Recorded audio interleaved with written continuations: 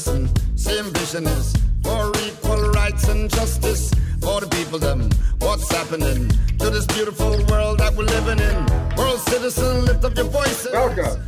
Welcome to another episode of the People Powered Planet podcast, where each week we focus not just on the problems of the world, but on solutions, bringing amazing solutionaries right to you so we can begin to see how we can solve these problems facing our planet. And boy, are we facing a lot of them right now. Our world looks like it's in deep trouble.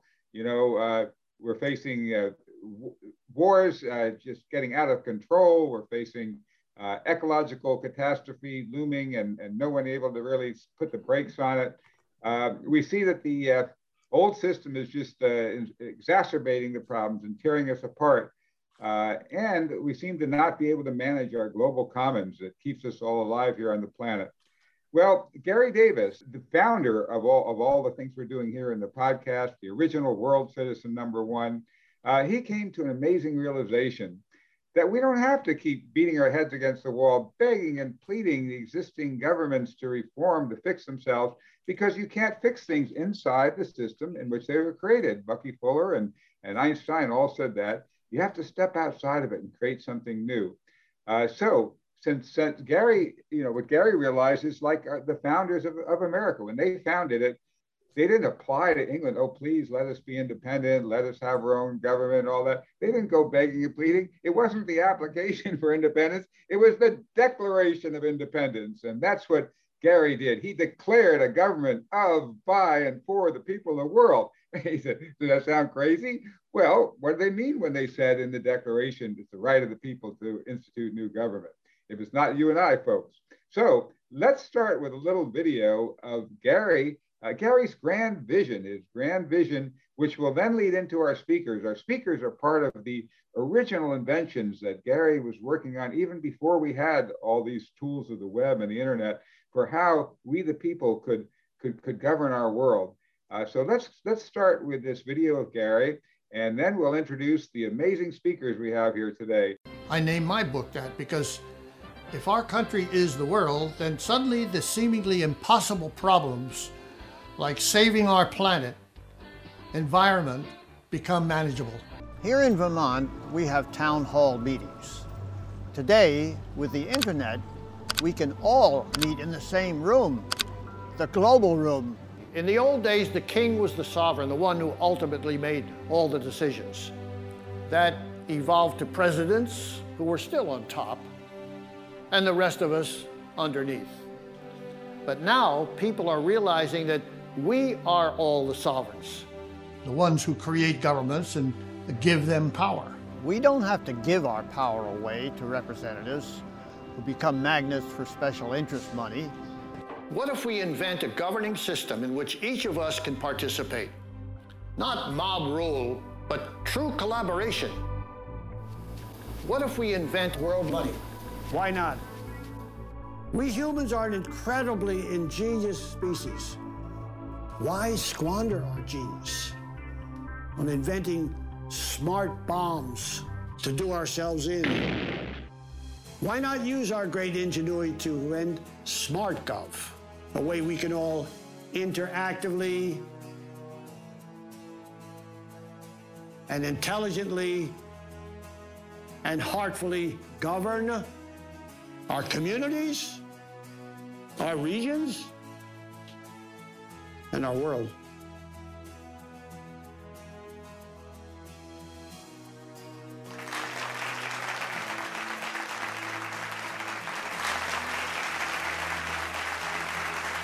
Visionary, you bet, but doesn't every advance start with imagination?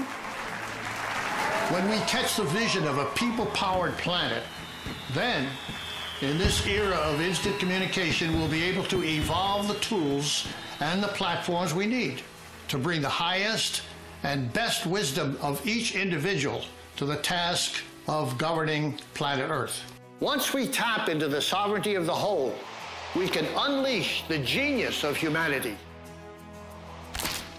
End war, end oppression, solve global warming. Just a taste of Gary beginning to develop the tools and platforms we need for us to be able to govern our world and save our global commons. And part of Gary's, we have with us people who are part of Gary's very original vision in creating this. Gary Davis engaged the services of a fellow Buckminster Fuller admirer, follower, Stafford Beer, who worked with him to bring in this incredible invention he developed, you're going to hear about today, called Syntegrity. And that was, in the beginning of that, a person who was in at the very beginning of that, Stafford Beer, has now left this earth, but his partner in both his work and his life, Elena Leonard, is here. And Elena is the president of the American Society for Cybernetics. Cybernetics means that kind of interactive, almost self-correcting system of governance that can take huge masses of information and make them all work together, like all the data that makes your GPS get you to where you want to go without having to understand the mechanics. But today we are going to deal a little with the mechanics that they developed in the early stage of that. So she's the president of the American Society for Cybernetics and the International Society for System Sciences, and she was the director and one of the original people of the Stafford Beer of the Institute that's carrying on Stafford Beer's work in viable system models and Team Syntegrity. And then David Beatty is the World Syntegrity Project Coordinator and a founding member of Team Syntegrity. He was part of some of these original syntegrations and can explain them.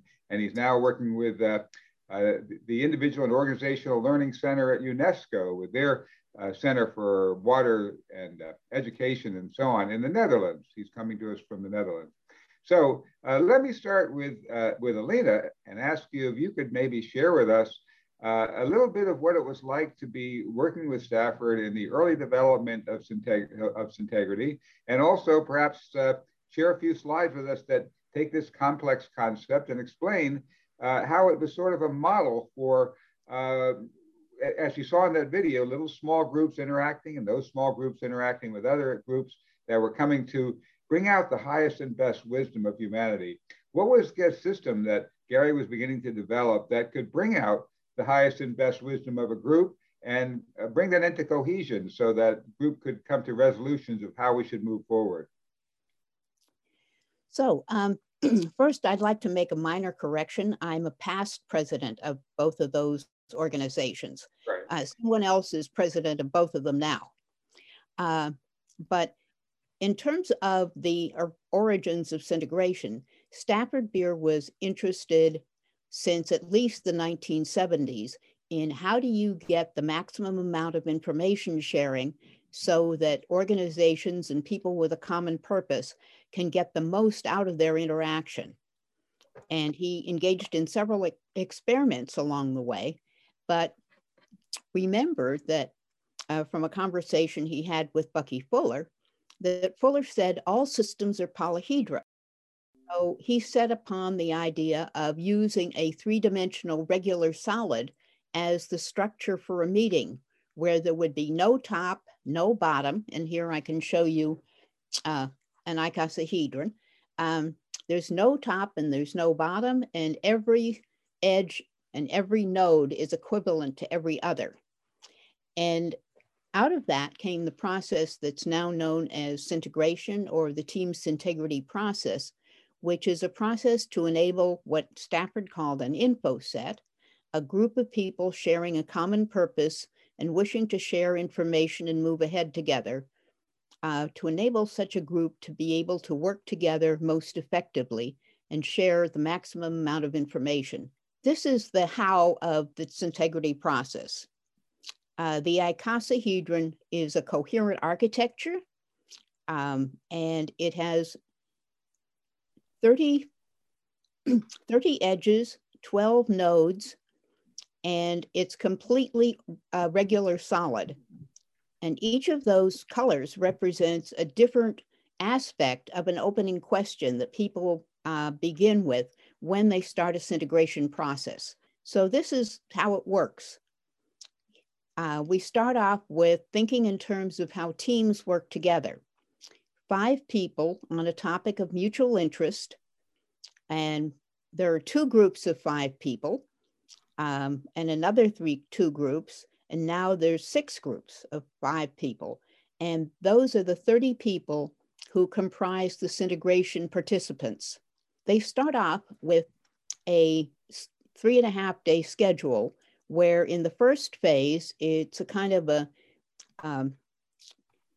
brainstorming process that converges on 12 aspects of that opening question.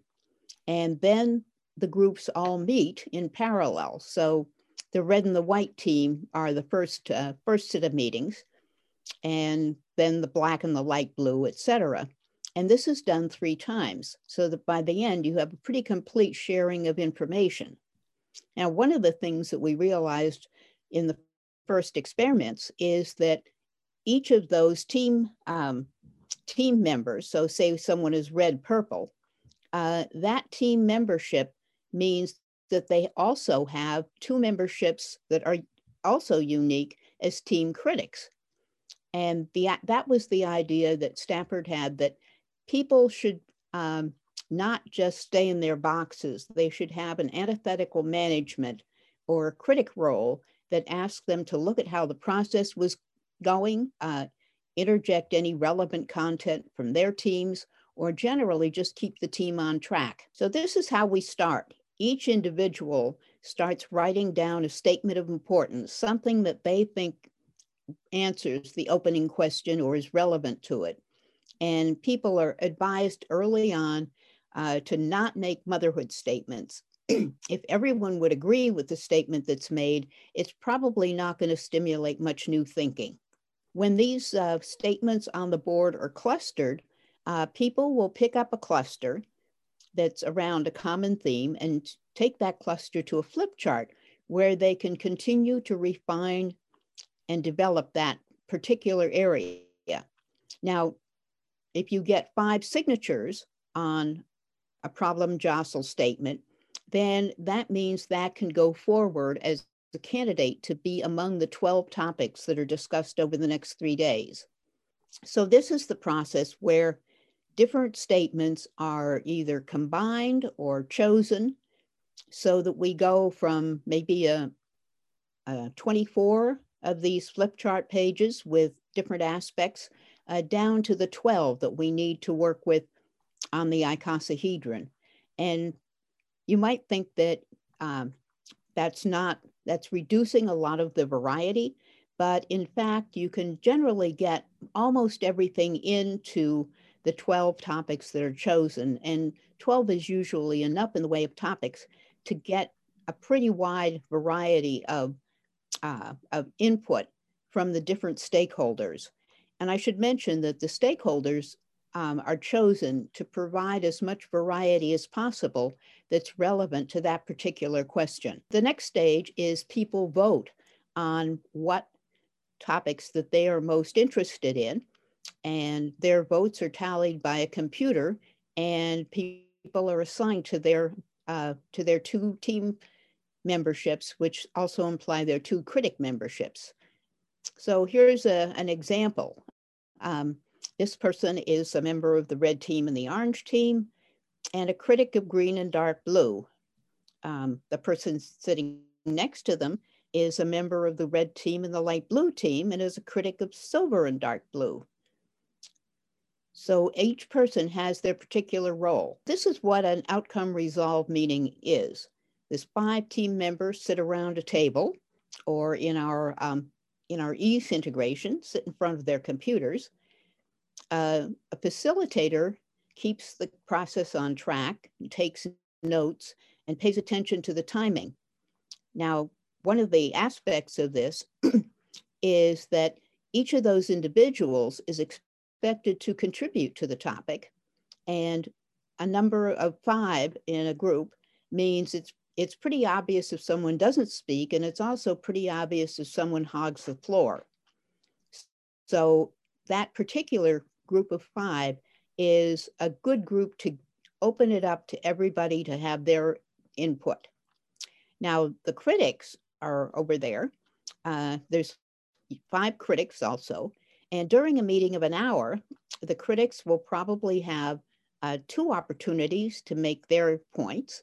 The first one after about 20 minutes of the team's discussion, and the second one after about 45 minutes of the team's discussion.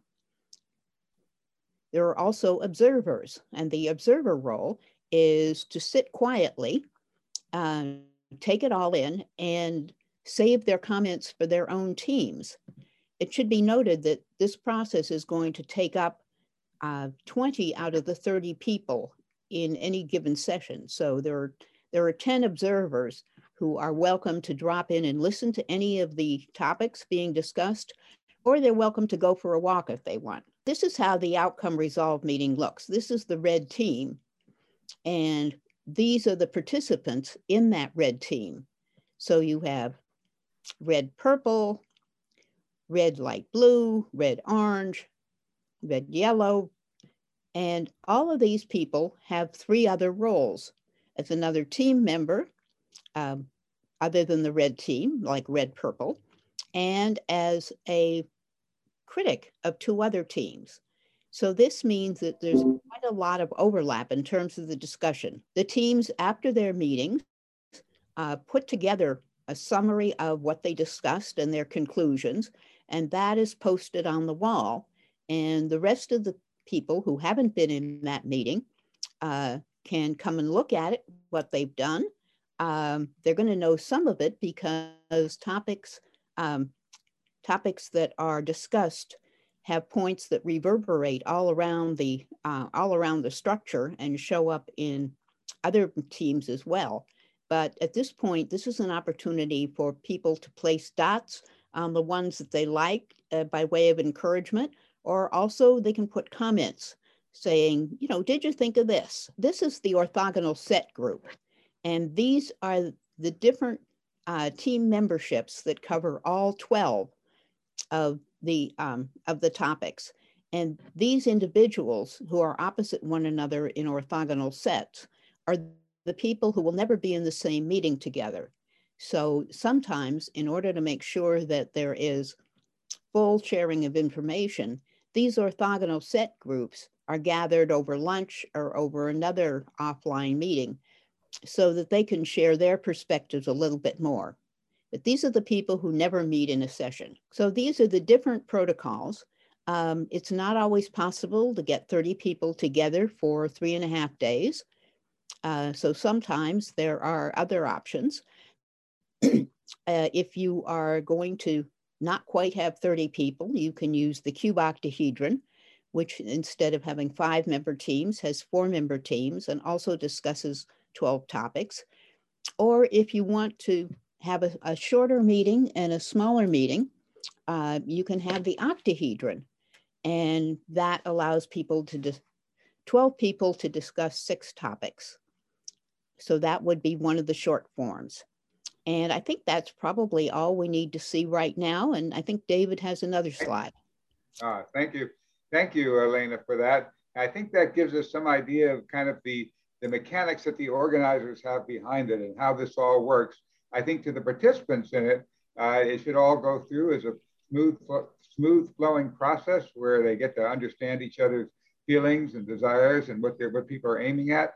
And they're doing it by focusing on these topics, as you said, rather than who's right or who's wrong. You know, how do we want to solve the problems of the pollution in the air? How do we want to create alternatives to the system of war and violence in the world, and so on? So I think we're going to move now to David, who's going to tell us a little bit more, to David Beatty, who's going to tell us a little bit more about the experiencing this early syntegration. And I think the question I want to ask him is from an ordinary user who jumps into this, you know, all those, the struts and all that sounds a little complex and what's this all about?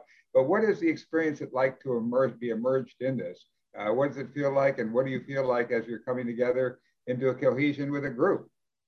If you imagined all of us on this program tonight joining a syntegration and thought of how different we all are, and we're trying to predict how the outcome would be, it would be very difficult to do. And that's one of the things about syntegration. When you bring 30 people together, and Stafford found that when he was a consultant, it was 2 or 3 dozen people that had to be included to make a decision to really happen in an organization. And Elena referred to that as high variety. So our experience with facilitating them was that there are three iterations. The groups, when they've formed, meet 3 times. And the facilitators, whose responsibility is only to follow the process and not deliver any content, at the end of the second day, second iteration, there were many times when we thought, this is finished, it's never going to work. They've just discovered how many differences and tensions that are going on, and how are they going to get out of it? And we can't help them. So in some senses, there's an incredible tension.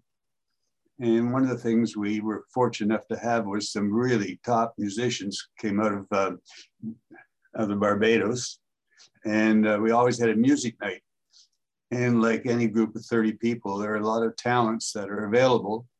And that seemed to get people out of their left brain and a little bit more into the right brain. So there's a tension and a joy in every syntegration. And what else would I like to say there? Maybe bring in, Alina mentioned you have an additional slide to share with us. Is that correct? Okay. What I wanted to say about this, in a lead into it, that most of the work we did last century was for large organizations who could afford us. And I'm particularly feeling that I want to thank Robin Lloyd, who's here, because I believe she was a key player in enabling Gary to give us the resources to test the Syntegrity protocol, I think 30 times, and leave a manual.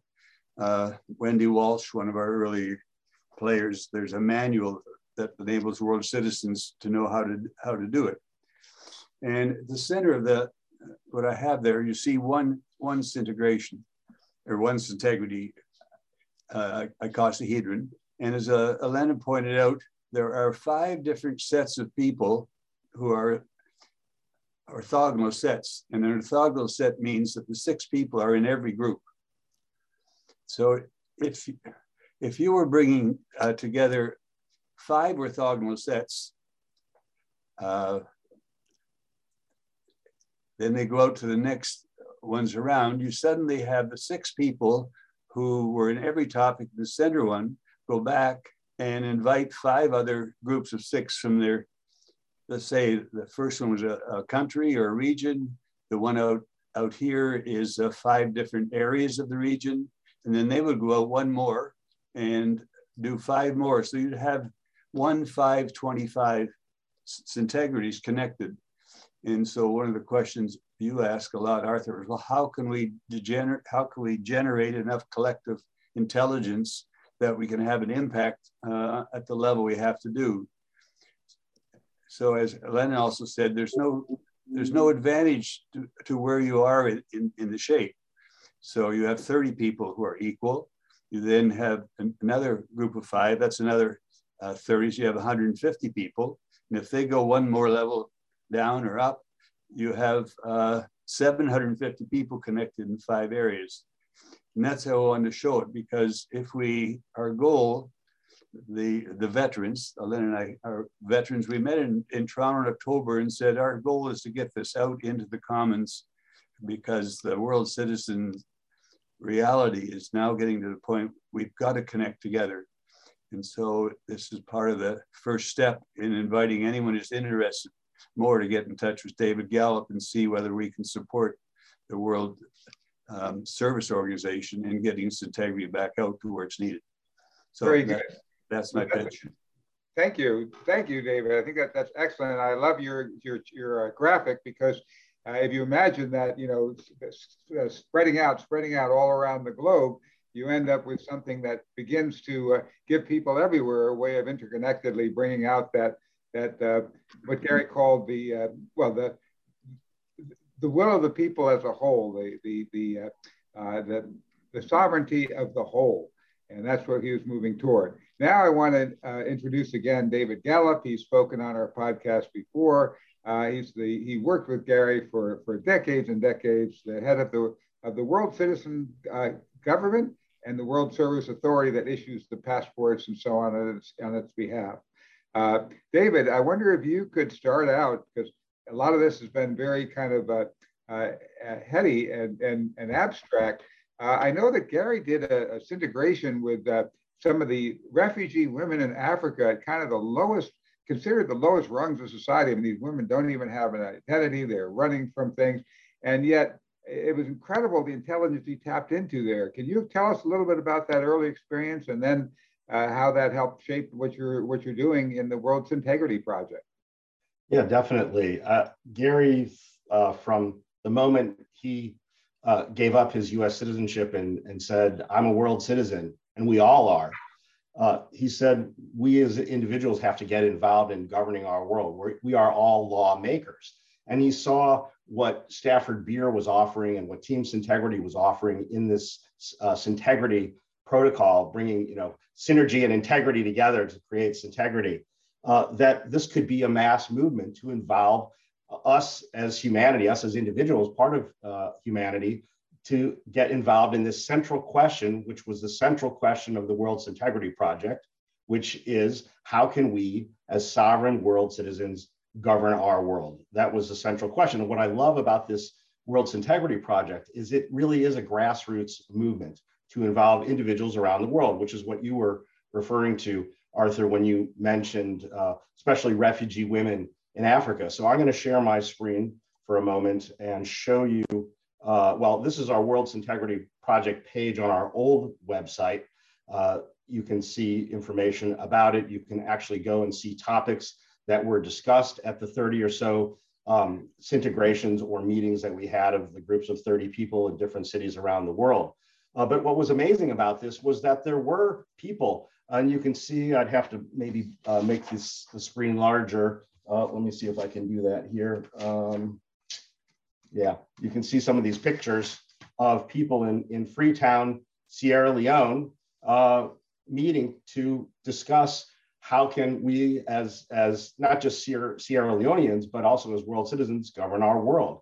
So you can see how it mentions that the mayor of Freetown, a woman, had said, well, Sierra Leone women will take the lead in Africa. When this was one of the first info sets, which was actually just women, the 30 main participants were all women, empowering women to say, it's not just men or the typical, history of white men governing the world, but we women and women of color have power through this process to say how we will govern the world. So this was pretty amazing. And I would also refer people back to, you can find more information on our old website, worldservice.org, but you can also go to our new website, worldcitizengov.org, to find more information. And another thing to mention, in an article that I wrote, I used to have a World Law Now column in our newsletter, World Citizen News, and this was from 1996. I said, Syntegrations can have and already have focused on fulfilling human needs in local and global contexts. For example, a recent Syntegration in Harbu, Ethiopia, focused on health, agriculture, food, and natural resources. Participants there proposed many resolutions that respond to basic needs, such as designing a health service policy throughout the world that provides access to free healthcare and medical supplies for all human beings. So the point for Gary of this World's Integrity Project and working with Stafford and Elena and David and others was to empower us, the people of the world, in governing our world. That's the whole point of having tools like a world citizen government as an institution to help empower us all to participate. And just another quick quote, and then I'll stop, from a letter from Gary to all of our world commissioners from 1992. He said, Bill Perk, our design science coordinator, who had worked with Buckminster Fuller on the World Game, had written to him in June of 1985 about Stafford Beer, and he said he's one of the prime movers who shares with us the conviction that the citizen is the true sovereign and must take initiative to ensure survival of humanity. And now we're taking the necessary steps to bring about a mission control for this planet. It's this mission control that will help us to develop a system. And the World's Integrity Project was to develop a system sort of creating the ligaments of world law. Gary saw this Integrity Project or process as helping us to develop, for example, a global flexible constitution. but from the grassroots, from us, the people, not from some academic group or from previous laws that have been written, but really responding to people's needs, both locally and how those might be linked globally. And of course, one of the things we didn't get to do in 1992 through 1997, when this project was mostly being held, was to go online, because we didn't have Zoom or Google Hangouts or anything like this. But now this process is so much more easy for people to do, even if they have a mobile phone and they're in a small village in a remote place. As long as they have internet access, we can access this protocol and this process to engage people in answering that central question in how we're going to govern our world. Because right now, of course, it's not being effectively governed.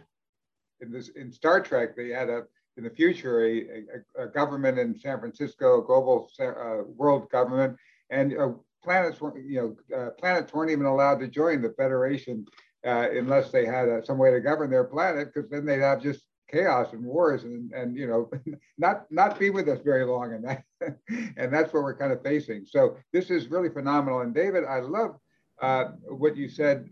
Well, all the different things, but especially about that this is something that can give people a handle on, and I'd like you to tell a little bit more about that.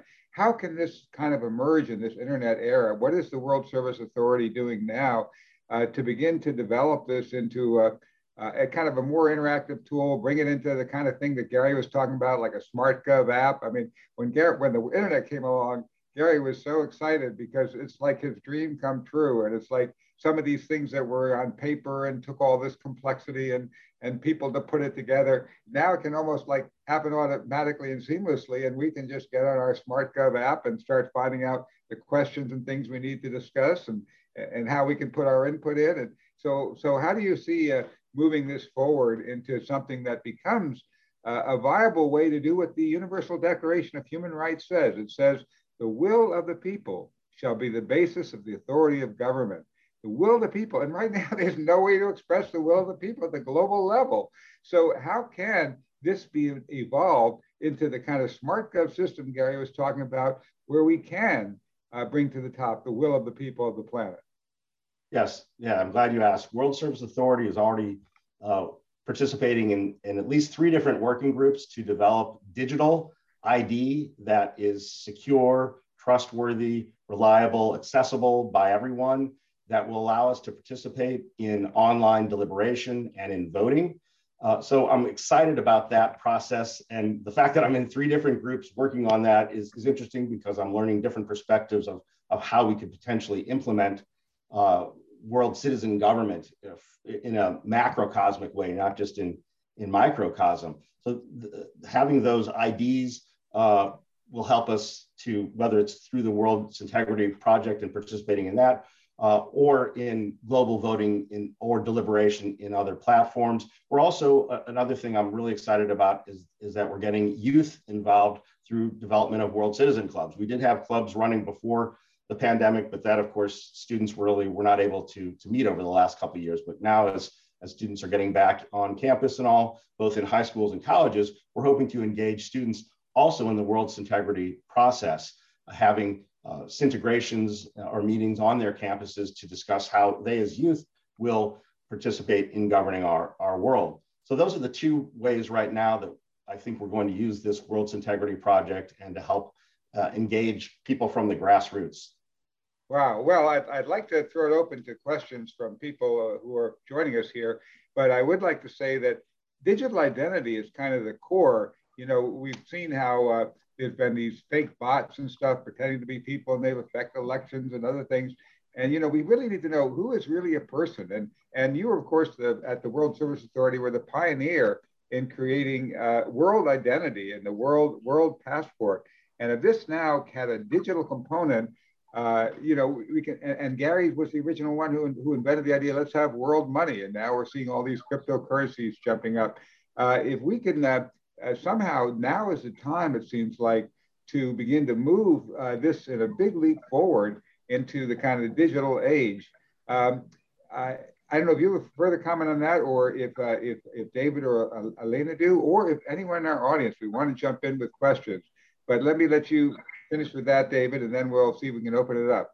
Well, the importance of digital identity versus paper, one, we don't necessarily need to be wasting any more resources producing a paper document. Why not have, if you're having your mobile device or even a watch or something, if we can use that to self-identify and to get on a ledger like a blockchain that is immutable, meaning we can't change it, it's trustworthy, that would make sense. So we can, as people call it, like you said, Arthur, determine that you are human, determine your humanity and identify in that way. Then we can vote on global issues. And why not have, for people who might not be able to have a mobile device, of course, we'll be continuing to produce the World Passport, but we also have in the past, and will continue to do so, add special features like a QR code so that someone could use both if they don't have a digital document or ID, they can use their physical one, but still link it to their digital identity, whether that's for voting or to access some kind of, like you said, cryptocurrency or account or proof of health record or other important day-to-day living requirements. Now, you mentioned voting at the global level. And some people say, oh my God, we couldn't have direct democracy at the global level. If we had just votes, then, then China with all their billion people, they would outvote everybody else, or any other of these large groups that, especially where there's state control. And but the key thing about what we're talking about in its integrity here is that it's not just voting. It's something actually much higher and wiser than voting. And that is, it's kind of a deliberative process that brings out the highest and best wisdom of each individual, as Gary said in the movie, and amalgamates that into the wisdom of the whole. And so you wouldn't just have a mass of people voting one way or the other. When they take part in this process, and this process, as Gary and I were talking about it, we realized that now that we have the internet, rather than keeping it localized, the more a integrity group is cross-cultural, like it's Arabs and Israelis in the same one. It's people on opposite sides of political issues. The more divergence you had at the start of this integration, the more power you're coming together into a common ground would have in affecting that algorithm that amalgamates all these different info sets into the will of the people at the global level. So it could become a very exciting way where people are reaching out and inviting, yes, okay, you're on the opposite side, we're inviting you to join us, because if we can come to common ground with this technology, we can have more impact on helping to solve our problems in the world, and we can have a greater say, because you're not saying who's right and who's wrong, you're having a say in what are the solutions to the problems that the world's facing. I also do want to give Elena a little chance to, maybe just for a moment before we do that, to say what it was like. You gave us sort of the technical framework, but what was it like to actually work with Stafford Beer when he was working on this? What were some of the emotional sides of being a part of someone working on with him on such a mammoth project of trying to figure out how we can govern our world? Can you tell us a little bit from the emotional side of the story? Well, it was certainly inspiring to be part of this. But in terms of actually working on it, it was very much of a sleeves rolled up situation, because as a facilitator and sometimes an organizer, you are basically working to help that group succeed from early in the morning until late at night. But Stafford had many good ideas. And many ideas that were oriented towards letting people make their own decisions, have their own autonomy. And he firmly felt that the best way to run anything is for the decisions to be made at the lowest possible level, so that you didn't have people several levels up who didn't know anything about the situation making those decisions.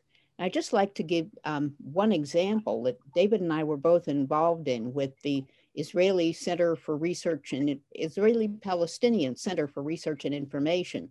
Is we had a syndication on West Bank issues that took place in England. And it was Israelis, Palestinians, and members who were either expert on various areas like water or representatives of the funders. And because they were in a group talking together, they were able to come up with situations where they were not at odds. For example, the Israelis and Palestinians identified an area of Jerusalem that the Israelis did not consider part of Jerusalem and the Palestinians did. Israeli settlers talked about how they didn't really care who ran the traffic and the sewer system. They wanted to be able to practice their religion, you know, essentially in the shadow of the tomb of Abraham. And so these considerations that they had were quite different. One was an identity religious orientation. The other was a practical orientation. And that kind of is reflected in the title of the book Stafford wrote describing the process, called Beyond Dispute, because normally you don't have two opposing sides. Normally you have 30 people who share a number of different priorities, but their priorities are not necessarily oppositional, except in terms of the division of resources. So I think that's one of the things, but it was a great inspiration to be able to work with Stafford and share in his development of some of these, of the logistics of some of these processes. He came back to Toronto in 1984, pretty much with the Syntegration process designed, and he wrote the first paper about it in 1984, but it wasn't until he and Gary met and Gary was able to provide the resources to start the experiments that we could actually try this process out. So many kudos to Gary for getting this thing launched. Terrific, yes, and to his early World Service Authority for using some of the income from the flood of people applying for passports to help finance all of this. So that was really, really worthwhile. And I love what you said about the Arab-Israeli example, because, you know, the key thing here is that synergy, you know, one step is voting, which side's right, who's wrong. 49% lose, 51% win, and nobody's really all that happy, and you continue to struggle. Another step above that is trying to come to a compromise. You know, I give up some, you give up some. Synergy, which is that you come up with something higher and greater than what anybody who first came into the thing started with. In other words, synergy is a process where it's not one side wins or one side loses. It's together you create something even better and something more amazing than you ever even would have started with if you had just tried to say who's right and who's wrong and vote on it. So this is a step forward. Let's go to the questions. Thank you, Arthur. So yes, fascinating. This is wonderful. And I loved what you said, Elena, bringing us back to Stafford Beer. Okay, so we do have Anthony. Anthony would like to ask a question. Anthony, go right ahead. Hi guys, thanks everyone. Unfortunately, I've got to go in 8 minutes and I'm sure I could talk on this for hours. Really fascinating. I'm really interested in what you're doing. Absolutely similar vision to the founder, 100%. And just listening then, I think I've been studying John Vervaeke, Toronto neuroscientist, for the last 18 months. And he talks about knowledge being the four elements of knowledge: propositional, procedural, perspectival, and participatory. And I think almost always most people operate at that propositional level, almost that belief level. And it's not until you get down through those lower levels, especially at the participatory level, that you really know what's going on. And I think that relates to what Elena was talking about. So all that fits really well. I'm really interested in the mechanics of that decision-making process. However, the thing that I think there's another layer of complexity that we've got to get into is, and I've only really picked this up, and this has really hit home. So I've sort of set a group up over the last 3 months, and I've got 5 really interesting professors involved. And when you start to learn their insights over decades of work in particular areas, maybe geology, you realize that, you know, everybody's not equal. So everybody's equal in a human worth, but actually in terms of knowledge and understanding that certain things, there's just a level of understanding that we as normal lay people just haven't got, and we can't contribute to the same value that these guys can. So for an example, there's a lot of talk out there at the moment and almost greenwashing that, oh, we'll deal with the environmental problem because we'll go from fossil fuels and we'll go to green solutions. But actually, when you really start to understand the geology, there just isn't the minerals to do it. So we have to get down into a degrowth economy. We've got to move in that direction. It's got to be really quick. So if we go to do a lot of these synergistic groups, most people are just not going to know about that, and we'll build solutions that actually aren't based on the reality of the situation that we're dealing with. So that's the first point. And the second point is, I think we've got probably 8 years left before we've hit all the key tipping points in terms of environmental catastrophe. So we've got to move really quickly. I think we need millions of people, millions and millions of people, to really influence those power structure changes, which I think is what the original setup was all about. But I don't think we're going to do that through people like us that will get involved in the synergy groups. I think it's got to be huge mass movements really quickly. So sorry, there's two big points there, but a really interesting group, and I'm really pleased that people like you exist. So thanks a lot. Yeah, thank you very much for sharing that, because I think we do need to turn this into a mass movement, and hopefully with the power of media and film and television, we can help get this out quickly. So thank you. Love to talk to you after the program. Thank you, Anthony. We appreciate you. And thank you, Arthur, for that comment. Yes, 8 years, we have to focus. We have to focus. All right, let's go to Michael. Michael, you're next. Oh, that was great comments. And I want to follow along the same thread as he was discussing, taking it down to a degrowth economy, taking it down to a sustainable local villages, which is so incredibly important for the developing world. And I think what it's going to take is quite a bit of education and a technology transfer from the Northern Hemisphere basically to the South to get the technology with the Starlink system up and being able to provide broadband internet across the globe is virtually within our grasp, thanks to unfortunately competing projects between Bezos and Blue Origin. But anyway, so let's assume for a moment, if we have worldwide internet access, then we need I think the Sustainable Development Goals is the format in which to launch it, which the United Nations has done a tremendous amount of work with, which globalcitizen.org is very good at spreading the word about the Sustainable Development Goals. If we can take this big technology transfer and get devices and training and technology down to villagers, down to people in poverty around the world, which will teach them and train them, give them the tools about the best energy systems, food systems, construction systems for sustainable villages. And Arthur, the next guest you should have soon is a gentleman from Stanford with the Regen Villages, who has a complete software package to run villages top to bottom and every aspect of what I just said. This is such a solution because you can take all the resources that are local to you and you can have a lot of people thrive and live in a very sustainable way.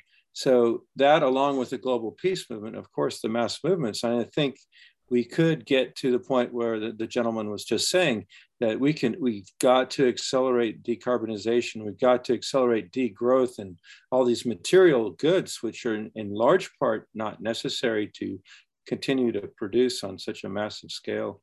So it's really exciting to see Starlink coming to pass.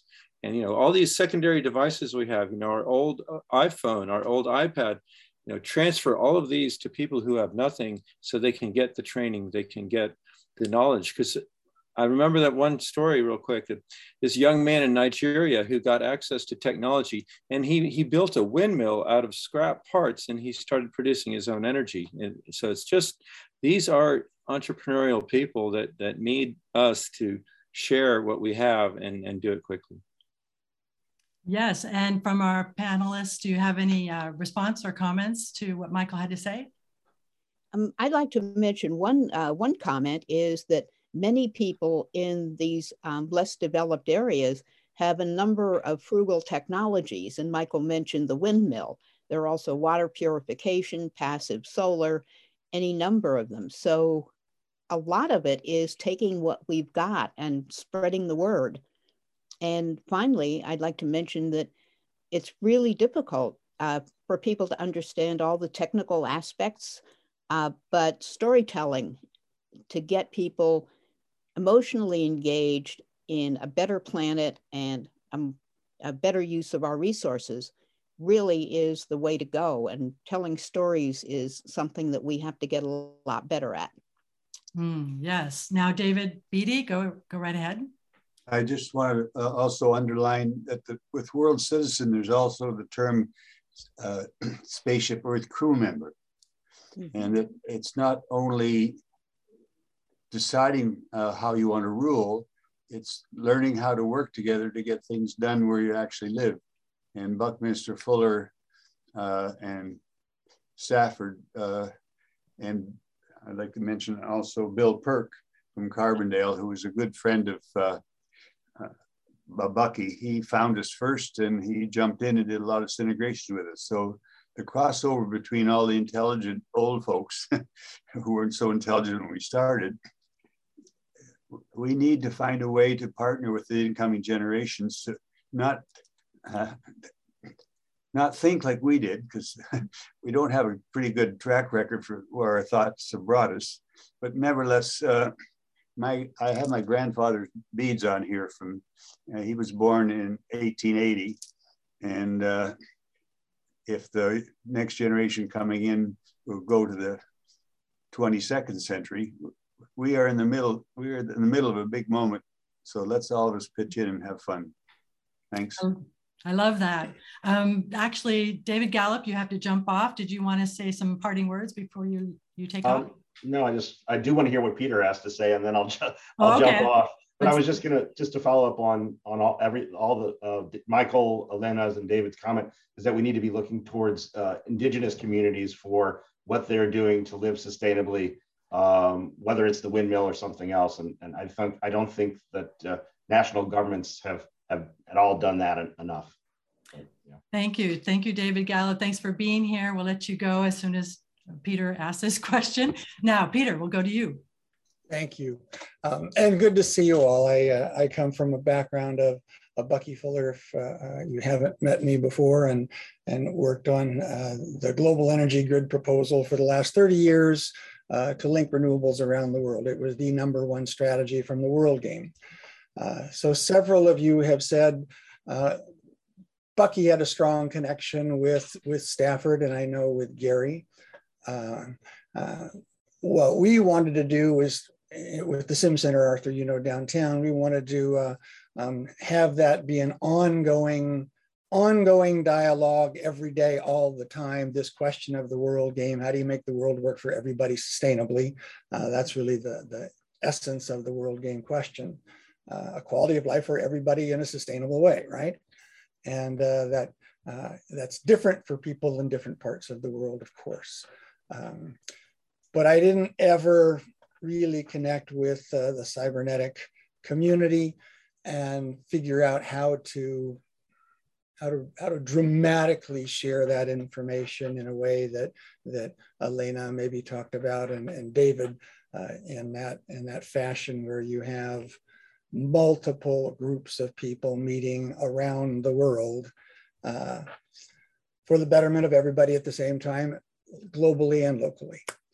So that for me would be the, how do I take the work that I do in the World Game in a immersive visual environment? That's where it was interesting. I think it was Elena in your graphic presentation, or I don't know who ran that, maybe, or who created the graphic. You saw the group of people around the table then interacting with one group on a screen, and then there was a second group on a screen, and Gary finally, it was that one group with half a dozen screens all the way around the room interacting. That was our goal with the Sim Center. How do you have that face-to-face communication with people around the world and in the room at the same time? There's a value of seeing each other eye to eye that goes beyond this. And so I know I'm sure the work of the synergetic process was extremely valuable because it put those people in a room for 3 days in a row. And magic happens when you do that. But it's for the 30 people in the room. It's not for the 3 billion or 7 billion around the world that need the result. I don't know if there's a question there, but that's, I know Bud has played the World Game many times in Aspen. Maybe others of you have as well. It essentially is a large scale board game where we all become participants on the world, and we're given different resources because different resources are allocated in the world. Some people have lots of money, some people have none. Some people have lots of food, some people have very little. And you play it out usually on this large Dymaxion map for a day, but it's a one-day experience. It needs to be an experience that people live and work and ask that question all the time. Thank you, Peter. And David Gallup, we'll go to you for just a final comment before I head out. Thank you, everyone, for being here today. But to comment to Peter's point, one of the goals which we actually implemented throughout this Integrity project was to give the collated statements of importance. That is those whittled down to 12 statements or whatever it was out of each group of 30 people of how we could start to govern our world. We would send those statements to the next set of people meeting the next 30 people in another city. So there became the synergy and an understanding of what other people were already talking about in other cities. So they could see what people had already talked about, comment on that, and bring those ideas into their own groups. So the process was one that was continuing, and it was shared not just among the 30 people, but every other group that saw it. And if we had continued the project, we would have thousands and thousands of statements now that would pertain to how we should be governing our world. And of course, the next step in the process is to implement all of that. But I've got to go, and maybe Elena and David could talk more about the implementation of those statements that come out of the protocol. But anyway, thanks everybody. Thank you, David Gallup. And you can reach, if you have any other questions, it's info@worldcitizengov.org. You can reach David Gallup there. And yes, go ahead, Elena or David Beatty, you want to add something to that? And then we'll go to Tom. I would like just to say quickly that Syntegrity is a very good learning system. You have 30 people. Each one of them is unique in the sense that they are in 4 groups. You have 12 teams that are focusing on a topic and connecting with the other 11, and you have the outcome of the whole group. So in terms of an educational opportunity space, since the knowledge that people bring can be shared in the library afterwards, and we have the ability to tell the story of what happens through the phone films we have, and we have the opportunity to vote and connect our currency to what we decide, that you in fact can design what you're doing as continuous improvement. And so many people who are in universities, I'm saying these particular students, you're in many different faculties in silos already. The students are the ones that are taking courses in all different areas. And I think like the ISEC student groups can in fact get a huge bonus by connecting all their learning. And I'd be very interested in exploring that further if anyone would like to hook up with me. Thank you. And you can use the same email I just said to get a hold of David Beatty. Elena, were you saying you wanted to say something? One thing I wanted to quickly mention is that there's a real opportunity for production here with respect to Syntegration, because Syntegration takes 3.5 days, and nobody's going to sit there and listen to 3.5 days worth of discussion, which you couldn't anyway, because the groups are meeting in parallel. But what could be done is if Syntegrations were recorded, it would be possible for an editor and a producer to produce a 1 hour or a 1.5 hour synopsis of that particular Syntegration, so that that could be shared with others. And they wouldn't have to struggle with it, because there's an awful lot of, kind of finding their way to the topic, finding your way to the conclusions, which is necessary. But rather than have to absorb and integrate all of it, an editorial process could make some of those examples very clear to people and basically be a form of storytelling. Yes, yes. Let's go to Tom. Tom, go right ahead. Well, I was just going to say, go to Margaret first. Oh, Margaret, you're first.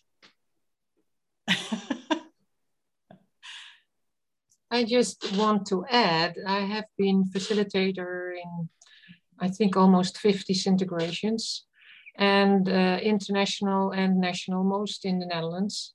Well, there's a lot talk about information sharing, but my observation is that one of the big products of a Syntegration is that people learn to listen and to enjoy, to be open for people who think differently. So it's not only harvesting from the diversity, but internally you get an atmosphere of, oh, that person is different. So, and David said something about learning, and I would like to highlight this special effect. I hope, Elena, you recognize that too, that the hard component is 50% of the Syntegration and the intellectual info is the other one. So I would like to highlight that as a very, for me, a very dear aspect of the Syntegration. Yeah, thank you. That's a very important point, and we didn't stress it enough, but another big outcome of these events is that people form bonds, and many of them continue after the event because they have shared an experience and they've got something in common, and besides their interests, they also learned about each other personally. I love that. That's beautiful. That's beautiful. Okay, let's go to our last question. Tom, go right ahead. I just wanted to say that everything that we're doing, I mean, Authors Podcast, it's amazing. It's all part of all of us organizing in our own little ways. It becomes a larger organization. And with the technology that we have today, it's a lot easier than it was in the 60s, holding up placards, demonstrating against the Vietnam War, okay? This is so much easier. And for myself, I've sort of targeted a new group that I'm approaching on a platform called Discord, which, if nobody's heard of it, I want you to look it up, the platform of Discord. And I encourage Arthur and Melanie to look at it as well. And my target audience that I'm reaching out to, oddly enough, is people called gamers. Now, gamers aren't somebody playing some little ping pong game that we used to play. These are very, very sophisticated. I don't even call them games. But the fact is, these people, there's thousands and thousands of them organized together on Discord. Okay? You know, I mean, here we have a podcast, and we have millions of podcasts, just like this like-minded podcast, okay, that are trying to reach out for the same goals as what the guests here today have expressed. I'm all for it. And the other key point I wanted to say is, and I know many of you are already involved with the youth is where it's at, because if you take a screenshot of all of us, except for a few of us, we're all old farts. Okay, excuse the expression. And we are planting seeds in the youth that is going to continue on. When my 8-year-old grandson is 90, perhaps we will be living in a different time zone, not time zone, but you know what I'm saying. So I encourage everybody to reach out if they aren't reaching out to the youth. My little show called The Dude Show last night well, you know, we have over 500 visitors, and we just started. People that come online and section on the Twitch show. So I'm just saying, you know, we each need to be reaching out to the youth. My target became the gamers because they're incredibly intelligent people, and they're using technology to organize. I was going to say, wait for it. I usually say, wait for it, organize. And they're doing this on Discord. And what all of us are doing here today with this show, with Arthur's show, is we're organizing a little bit at a time, okay? And, you know, without the youth, forget about it. I mean, I want to see more youthful faces on this. I've been with this. How many shows have you done, Arthur and Melanie? 500, 300? Well, it's 2 years worth, okay? Yeah. And I've been there from the very beginning, And I'm just saying, I would love to see, like the youth that are on here today. When I say youth, if you're 50 and younger, you're youth. Well, I feel pretty young, and I would say that we want to. Yes, I totally agree with you, Tom. But we should let our guests go. Yeah, it's about that time. Thank you for your comments on Discord, because yes, I love Discord. There's so many great platforms, and we are converging, and there is a lot of hope. There is a lot of hope, and I'm so excited that you're all here working on this. This is a fascinating subject. And now we're going to go back to Arthur. Arthur, take it away. Thank you so much, Tom, for that. And speaking about youth, I noticed that Elena's daughter is here, Ariel, right? I wonder if she wants to comment it's so great that you've inspired another generation to take an interest. Are you able to unmute and make a comment? And I've been kind of dabbling in the mostly International Society of System Science for years now. I attend some of the conferences and I've presented. So I work for the Forest Service in Arizona. Wow, very interesting. Well, we'd love to have you with our podcast more. Maybe you can help us as we design system sciences going on. Yes, very important to be passing, getting young people more involved, and very important to be jumping out into these larger platforms as Tom has mentioned, getting hundreds and hundreds of people. We have a great opportunity next week for you all to help with getting this out wider. That little excerpt you saw at the beginning of Gary talking about how we can have these interacting groups evolve into SmartGov for the planet, that's part of our film, The World is My Country. And we have an amazing opportunity now. We already had it out on 100 public television stations across the country. And now we have an opportunity to have it not only, again, a repeat on some of those stations and other PBS stations, but at the same time also to have it out on Link TV. And it goes out on DirecTV and Dish Network, as well as in the online. And so next week, we're going to be inviting you to join us in a working party to do exactly what one of our questioners said. You know, we've got 8 years, we've got to move quickly. How do we jumpstart this into the mainstream? And it's not going to happen, you know, one little podcast like this at a time. But with the power of film and media, if we can get this kind of story and this vision out there and get young people fired up and working on it, we can start to have a big impact. And Martin Sheen has called on us to actually start a series based on Gary's book, My Country is the World. And we have a couple of proposals out to do that. And we're working to bring people together. So you can hear about all of that. And you can hear more about doing this work if you come join us next week. That's the same time, 10 o'clock Pacific. And we would love to have you all join us in that as we work together to try to bring in sponsors. Think about some of the companies or organizations that may have some funds who would jump in to help sponsor getting this out on TV and getting their names out there before millions of people and their product out there associated with a film that's attracting just the right demographic for people who are trying to reach a world audience.